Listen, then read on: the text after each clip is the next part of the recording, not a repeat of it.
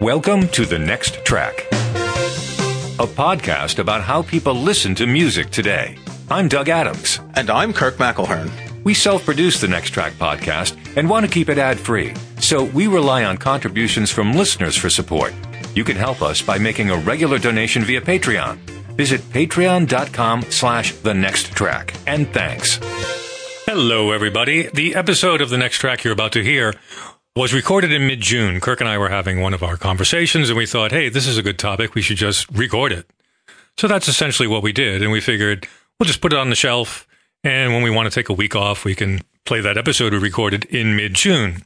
So here it comes, and I also want to add that there will be an epilogue and an update to what we talked about in June immediately following. So listen for me again, telling you about the epilogue. Anyway, here's the episode.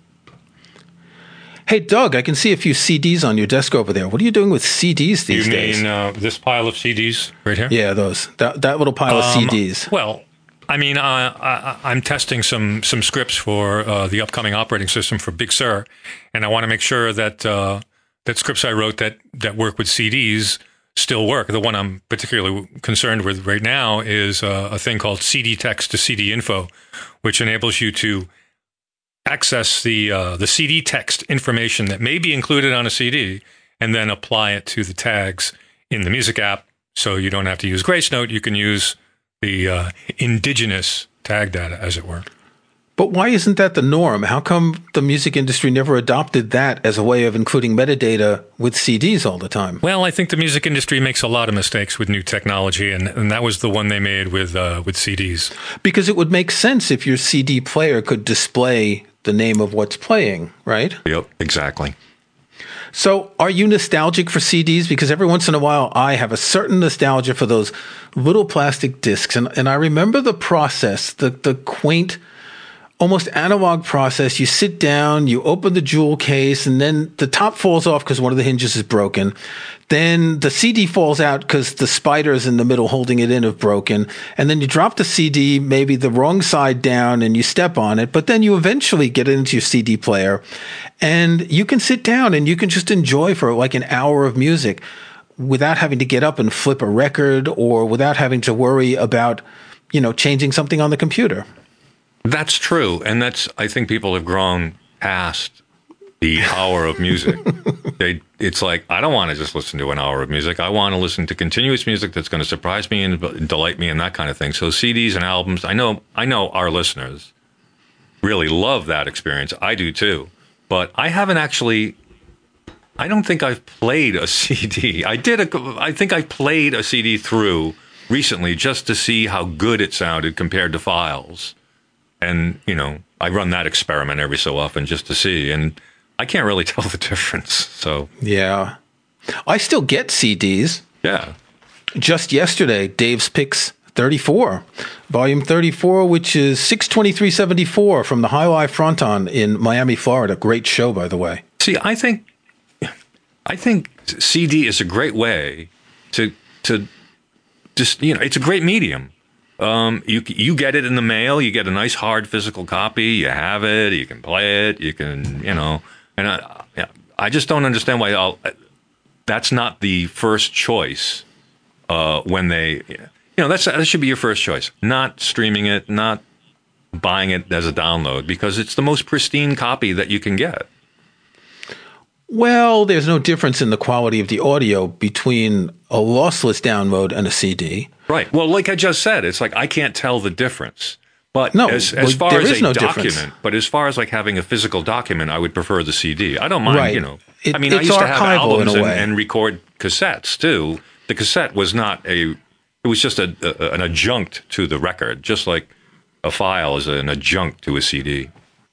An adjunct? Is that the right word? Adjunct? Adjunct. Or adjunct. I don't know. I don't know. It's associated. It's not. It's the secondary thing. It's not the primary. Right. CDs are interesting because what did they start in the 1980s, right?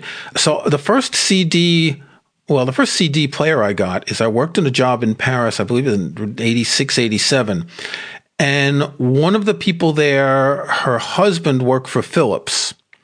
So I was able to get a CD player at a relative discount, which still made it a pretty expensive thing at the time. And I'm thinking it was like $300 at the time, not $300 today. So it was pretty expensive.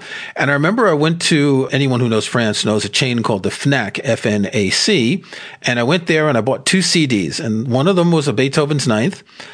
Fnac. I'm sorry. I was just trying to say it. I wanted to know how my face looked when I said Fnac. I know. I saw it on your face. Fnac means Fédération Nationale d'Achat des Cadres. Okay. The National Purchasing Federation for Cadres, which is a classification above salary employees, like executive type people. It was originally a sort of a club, and it wasn't open to the public. And then it became a big chain, books, CDs, TVs, computers, etc. Have you ever heard a dog do a reverse sneeze? That's the sound they make. It's Fnac. It's true. Okay. Anyway, so I bought 2 CDs. One of them was a Beethoven's Ninth on, I think, EMI conducted by Günter Wand. The second was the Goldberg Variations by Trevor Pinnock. And I believe this was on Harmonia Mundi. And so I was new to CDs, right? And I didn't know how they worked. The Beethoven's Ninth did fit on one CD, and it's 5 movements, 5 tracks. But the Goldberg Variations maybe had 6 tracks on it out of the 32 different tracks of the Goldberg Variations, and they were all listed as indexes. Right. Do you remember that? Yes. The Red Book Standard said that you could only have 99 tracks on a CD. So we used to get these on sound effects records, too. You get sound effects CDs because there'd be hundreds of sound effects cues on these CDs, but there are only 99 tracks. So the way they got around it was to have these indexes, where you could have, within a track, there could be a number of subtracks that were indexed. Really difficult to use because most CD players that understood indexing didn't really allow you to set it up very well. You'd have to have like this knob, and the knob would roll through all the index numbers. And if you had 20, 30 indexes, it was impossible to find something and land on it with any precision. But it was an interesting way of getting around it. It's funny, though, they only had 99 tracks. Well, that must have been so the CD players could display the content. Maybe they didn't have 3 digits for the track number in the CD. Yeah, that's what I'm thinking. They wanted to save, rather than they didn't want to use 3 digits for some reason or another. Maybe it had something to do with storage or display or who knows. Or maybe they just thought, hey, 99 is good enough. So while you were talking there, I was looking up on Discogs, and I was wrong. It wasn't Trevor Pinnock. It was Kenneth Gilbert. And the listing is there with 12 tracks. So the first aria is the first track. Track number 2 is variations 1 to 4, et cetera, et cetera. And it doesn't even, Discogs generally has good release information, but this one, all it says is released 1986. It doesn't give any additional information. So, but yeah, I still have this CD, and I should actually go and play it and see, first of all, if it still plays, and second of all, just to look at the thing with only 12 tracks. Yeah, but why wouldn't it play? I mean, You never heard about CD bronzing? No. Bronzing, no. Well, in the early days of CD, so this was, CD started, 82, 83, 84, around there. They were And so at the end of the 80s and the early 90s, there were a bunch of CDs that were made in a specific plant in the UK that in just a few years sort of turned like a bronze color.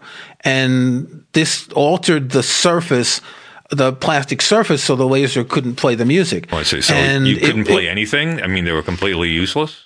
No, I think you would get noise when you played them in different places. And a lot of labels were affected by this, and a lot of labels had to get CDs repressed and make exchanges with customers. How long did this go on? It seems that this was first discovered, according to Wikipedia, it was first discovered in 94. Some bronze CDs were already reported as unreadable in the mid-90s, where others were still playing as recently as 2012. So I think they were deteriorating at different paces. It might have had something to do with how they were stored. Different types of plastic might have given off chemicals that would do something to the CD. It's the only actual case that I know of a massive incidence of bad CDs. You occasionally get a CD that has a pop or a click, but I've never heard of like CDs going bad other than this. Yeah, because I would think they'd be quite reliable. Like I was saying, I mean, I really prefer them as the medium of record for music. But I never heard the bronzing thing. I'm actually surprised. How Aren't CDs supposed to last like what, 50 years, 60 years, something like that? We don't even know. We haven't tested it yet. Well, they haven't been around long enough. Yeah. If we assume early 80s, we're 35 years, and CDs really hit their peak in the 90s. So I think the number of CDs sold in the 80s is probably quite low. Yeah. Before a lot of people before cars had CD players. That's probably what made the big difference when they finally got rid of the 8-track players and put CD players in cars. Yeah. Well, I mean, CD players were, not even, they weren't optional. They came as standard equipment. I don't think 8-tracks. Did you ever have any of those mini CD singles? No. I never had any of them. If you look at a CD player, didn't you? Isn't that but no, if you look at a CD player that has a drawer or a tray, you'll note that there's an inset for a single in it usually. Yeah. You can't put it in a slot loading CD player, obviously, so you couldn't put it in a car. Right. And I'm wondering if there wasn't a sort of a thing you could stick the single in to put it into a slot loader. That's what I mean. Some kind of like tray you would put it in. You'd keep it in the tray. Like you used to keep the spindles in a 45. You'd keep the CD in a tray. Well, I don't know. I never had any. I mean, the idea of making a mini CD didn't seem to make sense because it didn't cost any less to have a smaller CD, and it just made it more complicated. Yeah, ultimately. So these mini CDs were 8 centimeters compared to a normal CD that's 15 centimeters. There's a standard in the Red Book for the term CD single as an 8 centimeter. It now refers to any single recorded onto a CD of any size. But the idea of, that's the thing. You'd pay $1 or whatever for a CD single, and there'd be 8 minutes of music on it. You think, well, why did I buy this whole CD and it's not full of music? And so no matter how they did it, I wonder if those felt like a scam. If it was a mini CD, it was hard to because the mini CDs, did they come in little mini sleeves? I don't remember. Oh, they must have. Or no, they couldn't have because they would have had to have been marketed alongside of CDs in the racks. So they would have had to have had same shaped boxes. Well, right? Maybe they slipped into those big anti-theft plastic things that they put in. That's, oh yeah, you're right. I don't know. I've never seen them. Are they used for data anywhere? Have you ever heard of that? Oh, well, I don't know. I don't think I've ever seen a mini. Technically you could, but I've never seen one. Yeah. And that's the kind of thing that you might have seen like AOL sending them out back in the day. Well, it also sounds like something you'd see on somebody would say, and we make it easier to manage your data because we use these mini CD trays or something. I can just see it as somebody using it as a marketing experiment to see if it works. I never heard of mini CD. Okay, do you know what the first CD single was? No. According to Wikipedia, it was Dire Straits' Brothers in Arms. It was issued as a promotional item. Promotional, 4 tracks, limited print run. The first commercially released CD single was Angeline by John Martin, February 1, 1986. Never heard of him. I've heard of John Martin. I think he's a folk singer, but... Okay. So the mini CD single CD3 format was created for singles in the late 1980s, but met with limited success, particularly in the U.S. That's just what I was saying. They were more successful in Japan, kind of not surprising because the Japanese are really into alternate formats. They had a resurgence in Europe, and I like this term used in Wikipedia, early this century, marked as Pock-It CDs, P-O-C-K-I-T, Pock-It, small enough to fit in a shirt pocket. Thing is, you still needed a CD player that wasn't going to fit in your shirt pocket, so... You can carry them all around all day, but you're never going to hear them.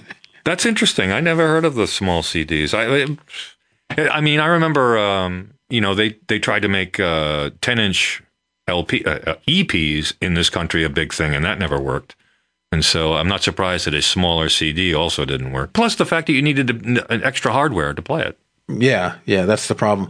I think 10-inch EPs were really big in Jamaica for reggae for some reason, which might be why the Clash did their Black Market Clash as a 10-inch EP. 10-inch EPs weren't that uncommon back in the day. I still have a few, but you didn't see a lot of them. Yeah, there were CBS marketed there. I know the only reason I remember this is because I was fascinated with them in college. CBS marketed them as new discs. And the ones I remember... Oh, right, NU disc. Yeah, right. Yeah. Nina Hagen had one, and that's how she got a lot of college radio airplay in this country. Squeeze put out one called 6 Songs Squeezed. I can't remember any other ones, but there were several of new disc. They're by artists that are no longer around, I'm sure. So I've still got lots of CDs, actually. I've got big box sets of CDs, and that's still the advantage of having the classical sets, the Bach, the Mozart, the Beethoven that I have. I'll put links in the show notes. These are still available. I think the Mozart came out 3 years ago, Bach 2 years ago, and Beethoven last year. It might have been 6, 4, and 2 years ago. I kind of think these are going to be the last big box sets because all of the Beethoven is available on the streaming services. Only parts of the Bach and Mozart are. Who's going to want to keep buying these boxes of CDs? And how do you even play them anymore? If most people, at best they have a Bluetooth speaker and a phone. You can't put the phone. Okay, here's what would be good. You put QR codes on the CD sleeve and you take a picture with your phone and you can stream it somehow. Or, you know what I wanted back in the day?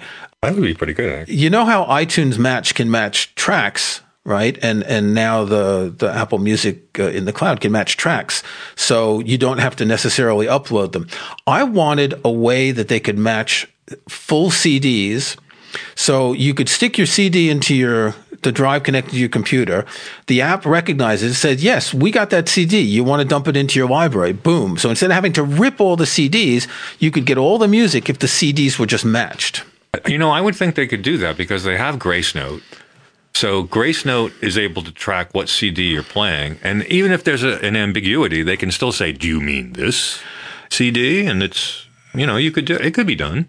Well, funny you mentioned that. I have a screenshot that I took back in 2017, and I've kept it because I found this really interesting. It was a recording of something by John Cage. I think it's just a single track. So when I put it into iTunes at the time, it showed a window, CD lookup results. So you're going to choose which one it is. It starts with Bo by Dr. T, then 2 different tracks by John Cage of Atlas Ellipticalis. It also gives me options for, let's see, Manteniendo al Avivamiento de Dina Santa Maria, Hip Life High Best 1 by Ghana Man, Sessions by Miguel Vizcaino, T.C. Carson Live at Triad Disc 3, Limelight Classics Jr., Session to Goa, DJ, and In the Mics by DJ Sun. That was all because it was a single track long. The DJ things are interesting because DJ mixes are released as single tracks on CDs. Yes. And it's not just the duration, it's actually the number of frames in the music. So it's not just minutes and seconds. It's even more precise than that. Yet, so if I got, 8 or 9 different results from one CD, this doesn't happen often when there's multiple tracks, but if there's just a single track, does that mean you put the CD in and it's going to match the first one? You say, sure, I got that, download it. Then you match the second one, download that. So, yeah. I see what you're saying, yeah. Yes, but the Venn diagram of people who want every one of those unusually not related to any similarity at all tracks, and so but still, you're right, absolutely. That's true. You could get more than you paid for. But what I think would be even better is if we could use a QR code or something. Yeah. That you bought this CD, this box set, whatever, QR code, go to your streaming service, add it to your library. Boom. Yeah, I'm surprised they don't do that. I mean, that doesn't sound... What would the record companies object to about that? Just the fact that we're not buying it again? Is that the only reason? Well, if you were getting it off, say, Apple Music, you weren't matching tracks that you have. It would just add it to your library, right? That's right. So you wouldn't be getting anything free. It would just be a quick way of adding it to your library without having to search for everything. Yeah. Actually, that's a pretty good idea. It's kind of a shame that they haven't tried to bridge that gap between the CD and the digital file, making it easier for people to get stuff. Of course, then you can imagine that you'd be downloading QR codes off of BitTorrent sites and just taking photos of QR codes that people would share. Yeah. Well, you've already thought of a way of defeating it. So, I mean, there must be many other ways of doing it. I was thinking, too, that... why would record companies want to do that? It's still, they'd veto that. I would. It's like, well, they're still getting something for free. So they're marketing these big box sets to a very limited audience, and maybe more people would buy them if they knew that they could get all the music organized in the streaming service. They'd be happy to pay for the set to have the liner notes and the biographies, and these big classical sets have, extensive liner notes. They'd be happy to pay for the set if there was an easier way to get the music in their libraries. But Sure. All right. Should we do some next tracks? Whoa. So remember that epilogue I was telling you about? Well, this is the epilogue part. Shortly after this recording was made, obviously about CDs, kind of put a seed in my head. What I might like to do is maybe pull out 40 or 50 CDs out of my closet that were, definitive albums that I would put on as a CD and listen all the way through. None of these promo records that I have, none of these CD singles, nothing that wasn't a 100% good, throw it on and listen to it all the way through. So with that in mind, I said, well, why do I want to play CDs through my computer?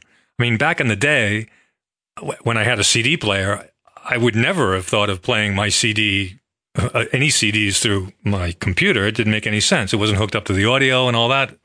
So I thought it was kind of odd that it was like a reverse thing where I'm going to start listening to CDs specifically because they're CDs. I want to hear how good they are. I want the experience, the tea ceremony, as they say.